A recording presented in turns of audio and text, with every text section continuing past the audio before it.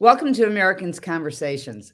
And today we have Judy Lamborn, who has become a quick prayer warrior for all of us trying to get people out of Afghanistan and also save kids who are targeted for the COVID vaccines. And Judy, thank you for doing this interview because I was blown away by the video that one of our mutual friends, Wayne Black, sent to me when you were calling out the church to get involved to protect the human race and save humanity. Tell us a little bit about your background in terms of your ministry. Sure. I've been in full time ministry for decades and in various different types, from pastoring to humanitarian outreach to inner city ministry. And so I've watched and seen a lot. I've been in the human trafficking side, for a while as well. So I've watched Sure. and I've definitely seen a lot of the evil that the world has to offer. And I've also seen the church's response to many of the things that we're facing today. But there has never been such a formidable task as what has been happening in Afghanistan and what has been happening here, right here in our backyard, dealing with this COVID-19 nonsense.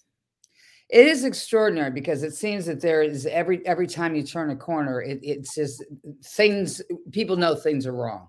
Right. Yeah, and the temptation is you get to the point where you want to throw your hands up in the air and say, "Well, I'm just one person. What can I do? This task is so big. This problem is so big." You're frustrated because you see the corruption, you see the hypocrisy, you see the blatant lies, you see the agenda. But at times, like I said, you feel like I'm just one person. What am I able to do? And I that was unacceptable to me. With technology being what it is today, I made the decision. I don't care if I have 1,000 followers or if I have 20 million followers. I'm going to make use of what technology is offering me, and I'm going to make my voice heard. And that's why you and I are sitting here today, because I just made up my mind that I'm going to do what I can do. And if just one voice can make this much noise, imagine if the entire body of Christ were to raise up to start speaking out and making our voice heard. They would have to pay attention to us. Tell us what makes, I mean, what do you think is going on with the churches and the synagogues? Because the one thing that I've seen is that there's a level of silence. And De Gaulle said, silence is the ultimate weapon of power. And Mandela always said that education is the most powerful weapon. So it seems to me we have a lot of ignorant people, dispassionate people, people who are willfully ignorant. They don't want to know, and they're like sheep Mm. driving to the cliff, and people are telling them that they're going to fly like birds if they jump off the cliff, but we know that they're going to fall to the ground. Why are we living in such a tumultuous time? And why doesn't the church speak out? Church leaders. And I don't care what faith they are. I don't even care whether they just believe in a higher power and there's no denomination. But why aren't people speaking out with their souls? I think there's a lot of reasons, Christine. I think fear being one of them. We have seen church leaders who have been bold to say, "No, you're not going to shut my doors. No, you're not going to shut my mouth. You're not going to muzzle me." We have seen those bold church leaders face the retribution of those decisions, which has kind of had a blanket of fear effect.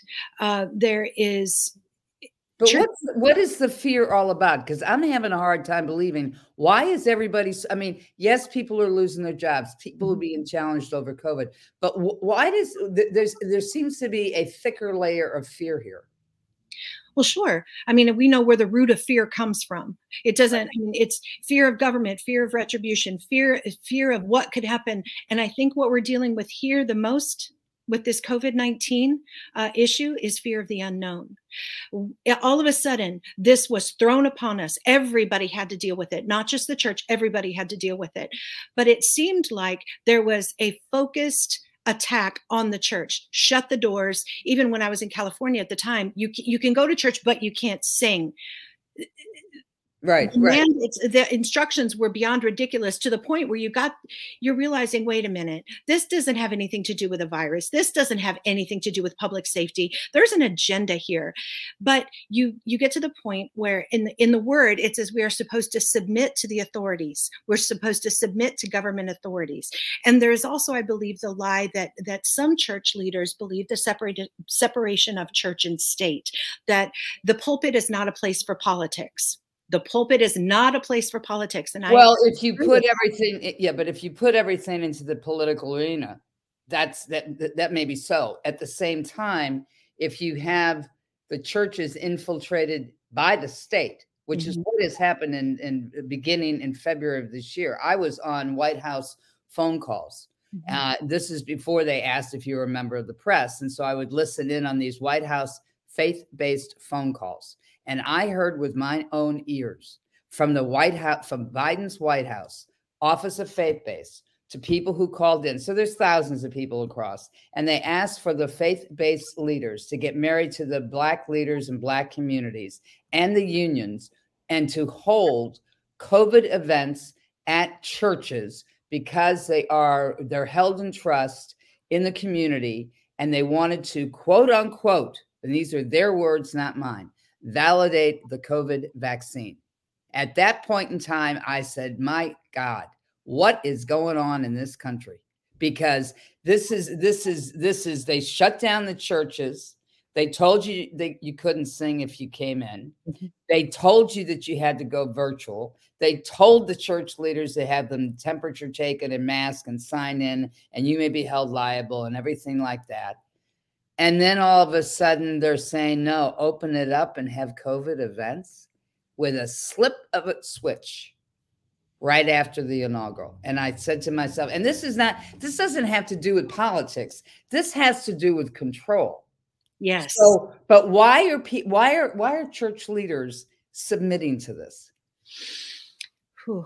It's an excellent question, Christine.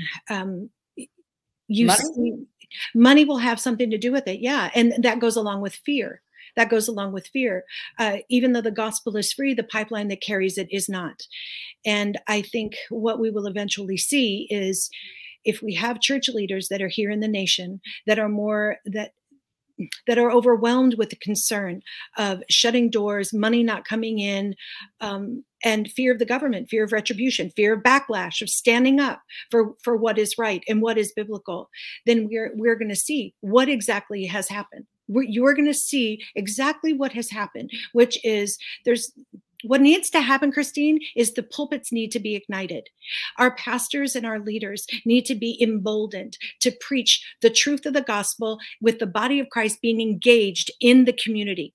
We are great at holding church services. We're great at being nice people. We're great at having coffee and donuts and welcoming and having a very non-threatening atmosphere.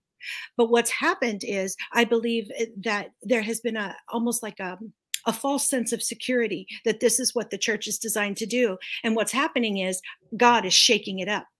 His church is designed to be bold. We are designed to be empowered. We are designed to be influential within our communities. I have never called senators, congressmen, sent emails, and been involved like I have been now. Because what I've seen is that the government believes the church is not going to do anything about it. Why do you think they were so emphatic about shutting the doors? They know the power that's in the church, Christine. They know how powerful the church voice is if it unites and it moves as one. This is the thing that I think that not only the government, but the enemy, most importantly, the enemy, which is Satan, the devil, is terrified of. The body of Christ rising up, taking its authority, being the voice that it was designed to be, because he knows there's no weapon that he has in his arsenal that can defeat it. Did you get any response from these people when you wrote to them? Yeah, I did. As a matter of fact, I live in St. Louis, Missouri. So I wrote to Ann Wagner, I wrote to Josh Hawley, and I wrote to Roy Blunt. All three of them sent me a canned response in my email, saying that they understood that the travesty of what happened in Afghanistan and the colossal disaster that the pullout was, the senseless loss of 13 of our military members, the loss of life there. And what they did in their responses, while I was glad to receive a response, but it didn't tell me what they were going to do to keep this issue in the forefront.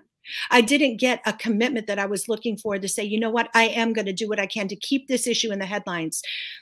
Christine, when we hear about women, female judges who are being actively hunted down and targeted by the Taliban, Over 200, over 200. over Yeah. 200 now for revenge executions. Why are they being sought out? Because they did their job. What is their crime? Being guilty of being a woman and being empowered to do their job? Right. No. Right. What about the journalists that are being hunted down and targeted by the Taliban because they were bold enough and courageous enough to tell the stories of what the Taliban actually does? What is their crime? Doing their job, being a woman? What about the female volleyball player that we just found out from the New York Post article that had her head chopped off? Why? We did an interview with somebody inside Afghanistan yesterday who confirmed that, because you have to be careful about what's truth and what's not truth, and they said that yes, that happened. What is their crime?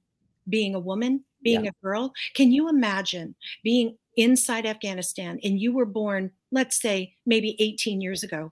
All you've known is Mhm. having America there, having the US military there, when being a little girl, living a life of freedom, having dreams and hopes and the thoughts of having a career and getting married and having freedom. And then all of a sudden, in less than a few days, everything has been taken from you. And now you find out that you have to run for your life, and that the best that you can hope for is to be a sex slave or to be someone who has to be completely covered up and have no rights and no dreams and no hopes at all. No, if there's something that I can do about that, if I was one of those girls, if I was one of those female judges or one of those journalists or any woman in Afghanistan for that matter, I would want somebody doing what they could on this side of the world. And that's why I did what I did. When Wayne It's connected right. with me and told me what he did, my first response is, what can I do? I'm just Judy Lamborn living in St. Louis. I have a computer, I have social media, and I can make technology serve me. Yes, I may not have as millions and millions of followers yet, but I can influence the ones that I do have. And if everybody would adopt that mentality and make their voice known and make our elected officials accountable to do what they campaigned that they would do, we would see a difference, especially if the body of Christ would stand up and do it. As you well know, for the last almost 22 years, I've covered human trafficking all over the world. You know about that arena as well. Mhm. And the thing that just makes me cringe at this point in time, there was such a campaign after 9/11 when we went into Afghanistan. We were going to help the women and help the children in Afghanistan, give them democracy, give them freedom. I'm not talking about nation building, but that was one of the themes that came out of the Bush administration at the time. It wasn't just a reaction to 9/11. It was also, this was justified because Right, the Taliban were such savages, and they still are savages. right, But all of a sudden now, with the pullout, where the anti-human trafficking NGOs that I have covered and known, and they haven't stepped forward. And I think to myself, so what were you in the arena for, folks? This is where you test it, whether people are committed to this. And we can't even save the people who were working alongside. And these are commandos. These are intelligent commandos. These are people who are spies for the U.S., worked alongside the ally coalition. These are people who have families. These are people who we promised that they would have. Some of them have SIVs that Todd Wood and I have interviewed in the last couple of days.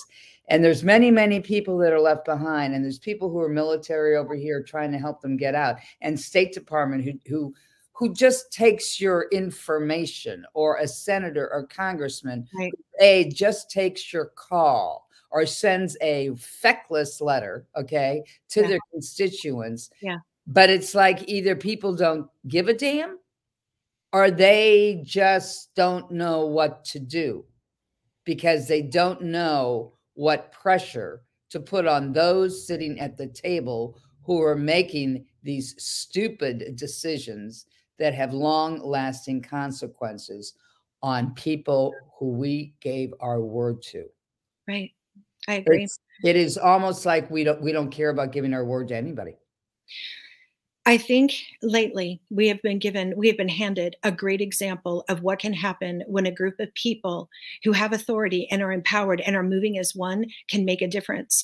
And just this morning when I woke up and I found how the National Association of School Boards had to backtrack what they did in the letter that they sent, saying that parents were domestic terrorists because we were bold enough to stand up in school board meetings and speak out, on behalf of our children.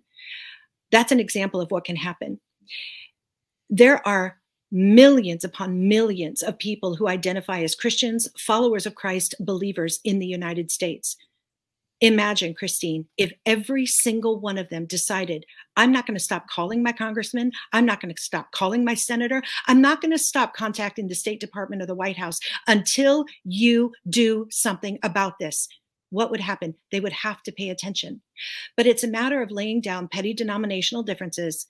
I can't play nice in the sandbox with you because I'm Pentecostal and you're Catholic, or I'm Methodist and you're Lutheran, I'm Presbyterian, and this, and we need to lay down None of these. that matters. None of it matters. Do you think that matters to those female judges, whether or not I speak in tongues or not? No, they just want to get out to safety. Do you think it matters to those journalists, whether or not I take communion or be baptized one way or the other? No, we need to lay down those stupid, petty denominational differences. We need to link arms as the body of Christ, and we need to hold the government's feet to the fire until they do something about this. We are more powerful than we think. The government knows we're more powerful than what we know. We need to unify. Why do we think some of these movements that we've seen in the past couple of years raise up and be such a loud noise and demand that attention be placed on them? Because they were unified in their approach. If the body of Christ would do this, there's no one that could stop us. No one. I'm pretty known as being irreverent. I don't really give a damn about authority. I don't give a damn if you're the Pope or the president, if you're involved with making policies that puts people in danger. I don't care what your title is, but I know other people do, and they're very much afraid. They're afraid of being judged, for instance. They're afraid of losing a family member, or a friendship, or their boss says, oh, you can't really say that in public. I think you can, because we only go around once. This is not a rehearsal. But what is it that how do we encourage people to get engaged? What's the mechanism for doing that within the church? Because that's not my arena. I speak to churches and I shame them. I took on the Catholic sex scandal globally, over 20 years ago. So what is it that we need to do? Because it's a different time. It's a different climate. We know this is a COVID era, but at the same time, what do you think is going to work, Judy? There needs to be a mindset shift. The way we approach church, the way we do church, the way we think about how we can influence our atmospheres. It starts in the home, and it starts in our individual communities. It starts with a mindset shift. We need to look at it differently. We need to realize that we are a voice. Not only should we be that welcoming, warm, accepting place that no matter who you are, what you've done, you can still come to Jesus. And he is going to help you get free from whatever you need to get free from. We still need to do that, but there needs to be a mindset shift. There needs to be a rising up, and you need to reach a point where it's, I'm not going to take this anymore. I've been pushed around enough. What do you do when with a bully? Any bully, you stand up to them. And when the bully realizes that you stand up to them, you quickly realize that that bully didn't have as much power as he was telling you he had. That's exactly what needs to happen. In individual communities, pastors need to be encouraging their congregants, their parishioners, whatever you want to call them, their sheep, their members, whatever you want to call them. Get involved in your community. Run for school board. Run for city council. Call your congressman. Call your senator. If we want to see a change, instead of sitting around complaining about it in our coffee chats, we need to make our voices known by sending emails, making phone calls, and make them pay attention to us. We need to get back to, we don't have to submit to ungodly leadership. There's a difference between someone being in power and someone being a leader. You're not a leader if nobody's following you. And what we're seeing in Washington and what we're seeing in our state capitals today is a lot of people who are claiming to be leaders, but there's nobody following them. And all we're doing is complaining about it. That doesn't do any good, Christine. We've been given a mouth for a reason. We've been given opportunities like technology and phones for a reason. Let's use them to our advantage, because we as the body of Christ, what we want is the right thing. We don't want 5-year-olds being forced to be injected with a vaccine they don't need. We don't want to see kids continue to be trafficked. We don't want to see drug addiction continue to run rampant and crime in our streets. But complaining about it and posting angry posts on social media about it is not going to change anything. We need to hold the people who are in positions of power accountable until they do the right thing. That's what needs to happen. There needs to be a mindset shift in the church that there's a whole section of being involved in the community. We're good at food pantries. We're good at clothing boutiques. We're good at doing events of helping people, helping the poor, feeding the poor, welcoming them in, providing drug addiction counseling and grief counseling and those things. But getting involved in the civic arena, getting involved in making our government officials pay attention is something that we need. We need to kind of stoke and fan the flames of that fire more. You know, when you were talking like that, it reminded me of something that Bonhoeffer wrote during World War II. And I can't remember exactly where he wrote it. It might have been in the discipleship book. But we have a responsibility in the course of history. I think that was his quote. Our responsibility is in changing the course of history, or something like that.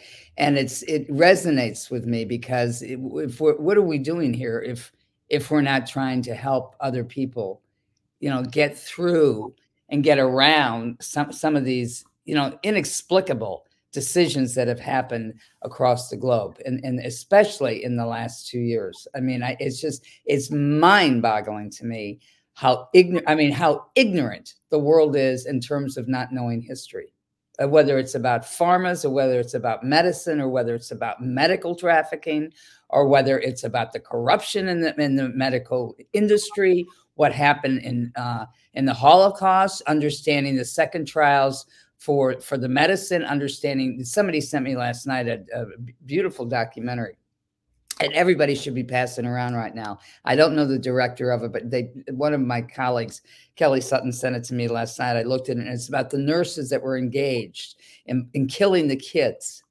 in Germany at the time. They were just following orders, and these are for the disabled kids and the kids that were throwaways.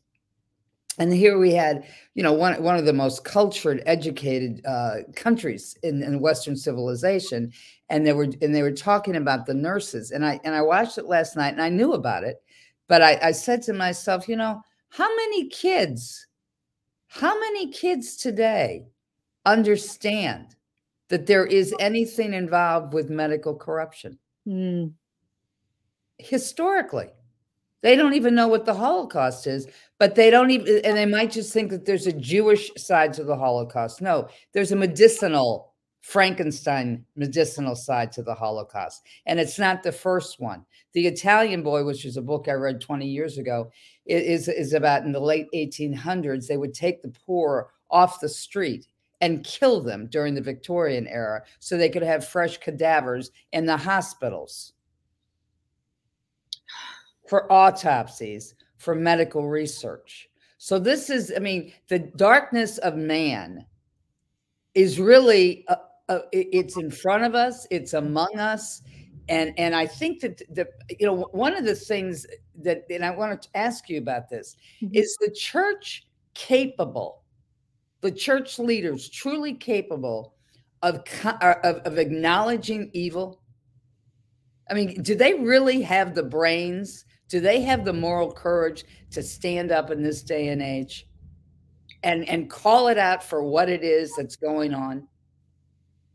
The short answer to that is absolutely yes. Absolutely yes. So where are they? It's a great question, Christine. All of the church leaders that I have ever met, and all of my years in ministry in any capacity, they're good people. They're not bad people. They're not. They're bad people. I think there are some. There obviously are some evil people who rape kids. Right. But at the same time, where's the voices? Right. Where are the Bonhoeffers in 2021? Right. And this is one of the things that in my prayer closet, and things that I've been thinking about since COVID hit, what it did to the church all of a sudden, think about it, all of a sudden, the way we did church was completely disrupted. Church doors had to be closed. We couldn't meet. We couldn't fellowship. We couldn't be together. And those churches that were not equipped to go digital closed their doors, and some of them never opened back up. Could I it be? know. I heard about that. A friend of mine is who's a chaplain Mhm, was explaining to me that out here in the rural area of Maryland on the Eastern Shore, she was explaining to me that some of the Black churches weren't tech savvy, so a mhm, lot of them didn't even have their services online. I did not know that. All mhm. right. I had other friends of mine that my church, you know, they had the choir and everything, and they were rocking and rolling it for their ministry. But I was thinking in 2020, my dad was a daily communicant in the Catholic Church since the age of 7. He died at 90. He was in a Bible class till he was 90. And I remember thinking at one point last year, what would my father have done? He would have gone to church anyways. He would have figured out how to get he would have figured it out. And I thought to myself, why is everybody allowing this to happen? Yeah, it is. It is. It's a great question. We have seen, I think, I can't speak for all, but Yeah. we have seen some of those pastors, like our brave brother in Canada, who stood up for what was right, and Right. we saw.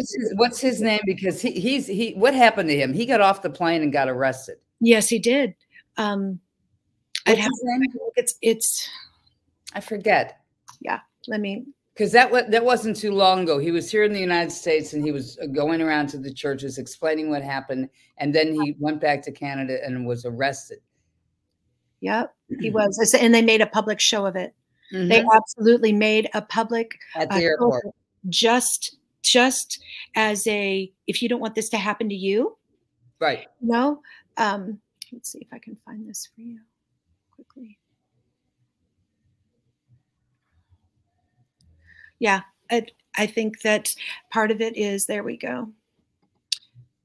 Um, Pastor Arthur Pawlowski, Right. Pawlowski. Yeah, yeah. He was jailed for holding church services in Calgary, Alberta, and refused to obey what they were saying because, I mean, he's from Poland, so imagine what Mhm. he's lived through. He's, and Mhm. he's seeing it. I remember listening to him say, "I'm not. We don't want to go through this. I know what you're trying to do. I recognize this." And even secular people, like I saw the singer Pitbull saying, if you don't like what's happening, if you don't like the United States, oh, I can't repeat what he said, but Right. he was. You can't. I could.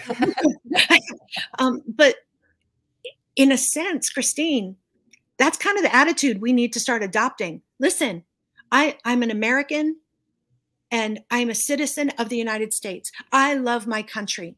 I'm not going to sit by and watch this just happen and not do something about it. If what I can do is send an email or I can make a video and post it, then I'm going to do that. If I can run for school board, then I'm going to do that. What can I do to help solve the problem? And I think the body of Christ has neglected to realize how powerful we really are.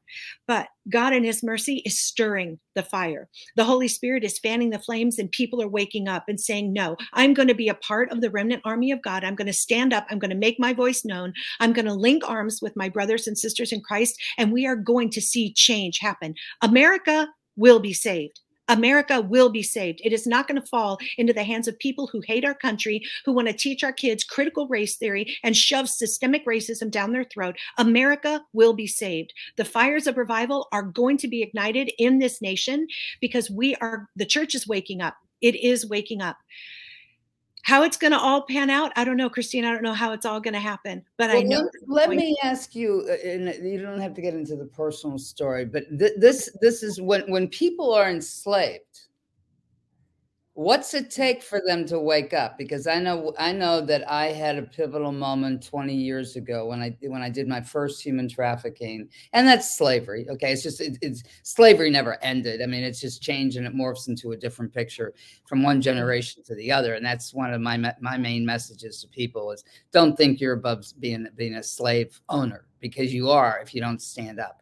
And I remember being in Tirana, and it was a group of about 18 girls, and they were waiting for their documentation to go back to Ukraine, Moldova, and Romania. And through the translator, I explained who I was. And one of the girls piped up and said, "Nobody cares about us." And I remember being choked up at the time, and told them that yes, yes, people do. People I know do.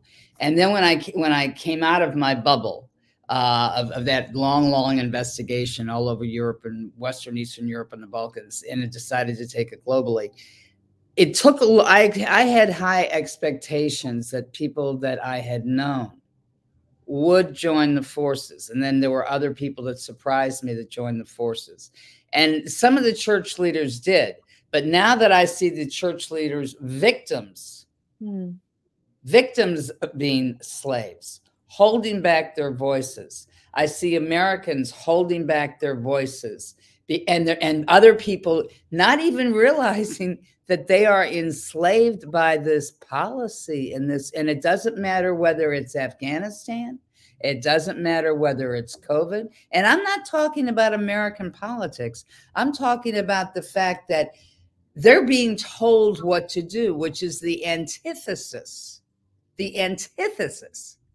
of what it is that we know as our culture. I traveled overseas all my life. And I used to always be grateful coming back to America, because there was a sense of, maybe there was too much commercialism and too much consumption, okay, in this country compared to some of the third world countries I went to. Right. But at the same time, I was grateful because I knew this country. Now I take a look at this country and it's like, it's the third world.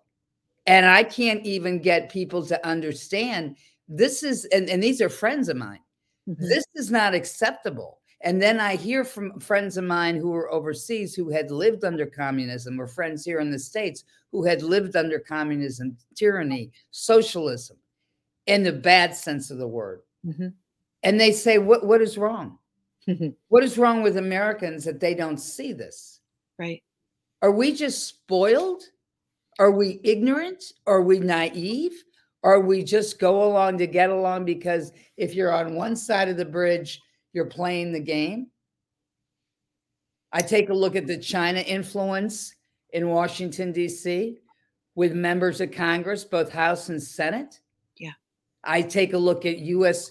corporations playing around to get the economic gain in China. I see for years in Africa, Latin America, the Chinese CCP economic coercion on those continents. We see the U.S. pharmaceutical companies negotiating overseas for the COVID vaccines, and then their economic coercion that these countries are supposed to pay, even if they find, this is written in some of the documents, it just blew my mind, even if they find a cure for COVID, and these foreign governments have ordered vaccines, or shots, I call them shots because they're not really vaccines, from the U.S. pharmaceutical companies, they're supposed to pay those. And people sign these documents, and I'm sitting there saying to myself, somebody's getting bribed here, because nobody on earth would be that stupid to sign a document like that. That's coercion. Sure.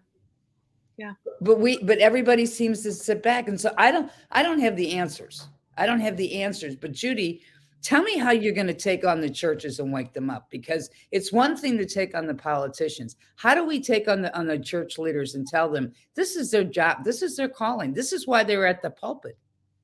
Right. I think, and it's not politics. It's not separation of church and state. No, this is a moral issue. Exactly. A moral issue is not politics.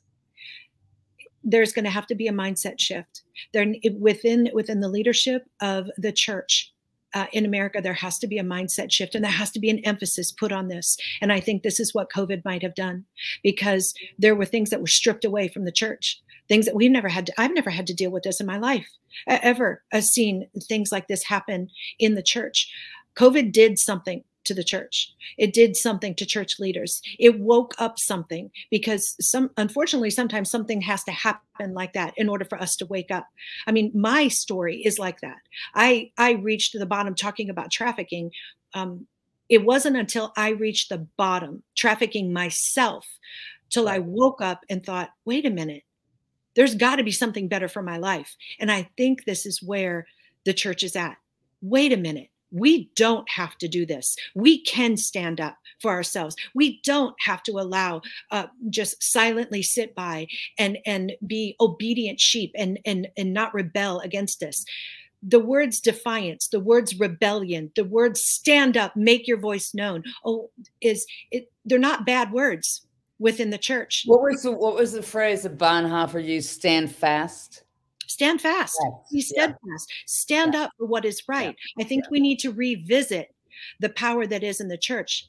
I think there are people that know, and there's people that know the power within the church if we function together in unity. And this is why they seek so hard to keep us divided, But we need to unify. There needs to be a mindset shift. There needs to be emphasis, focus, and energy put on what can my particular church do to be influential within my community.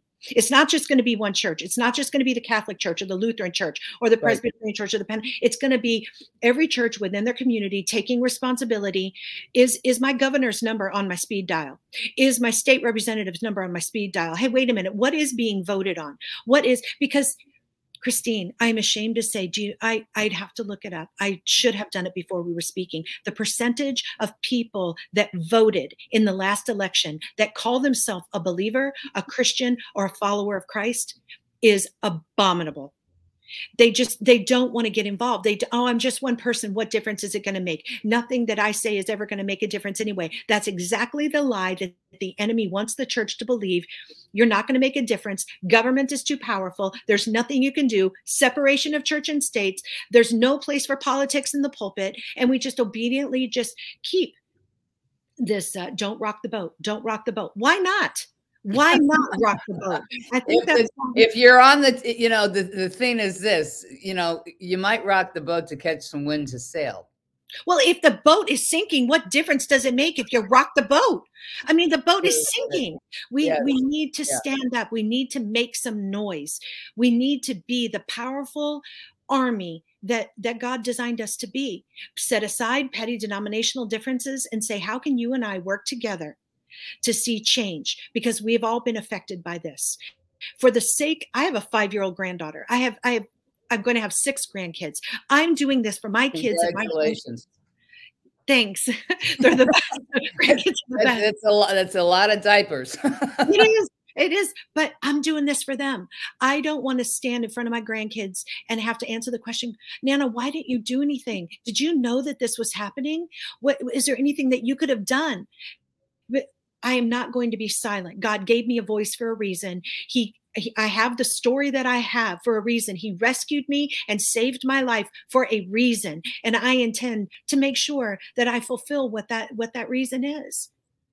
Judy, God bless you. And thank you for being on the team to bring some focus to this and focus on the voices of the church. And I'll stay in touch and come back. And let's talk about this journey together as this goes through, because this is going to be a long journey coming out of this black tunnel.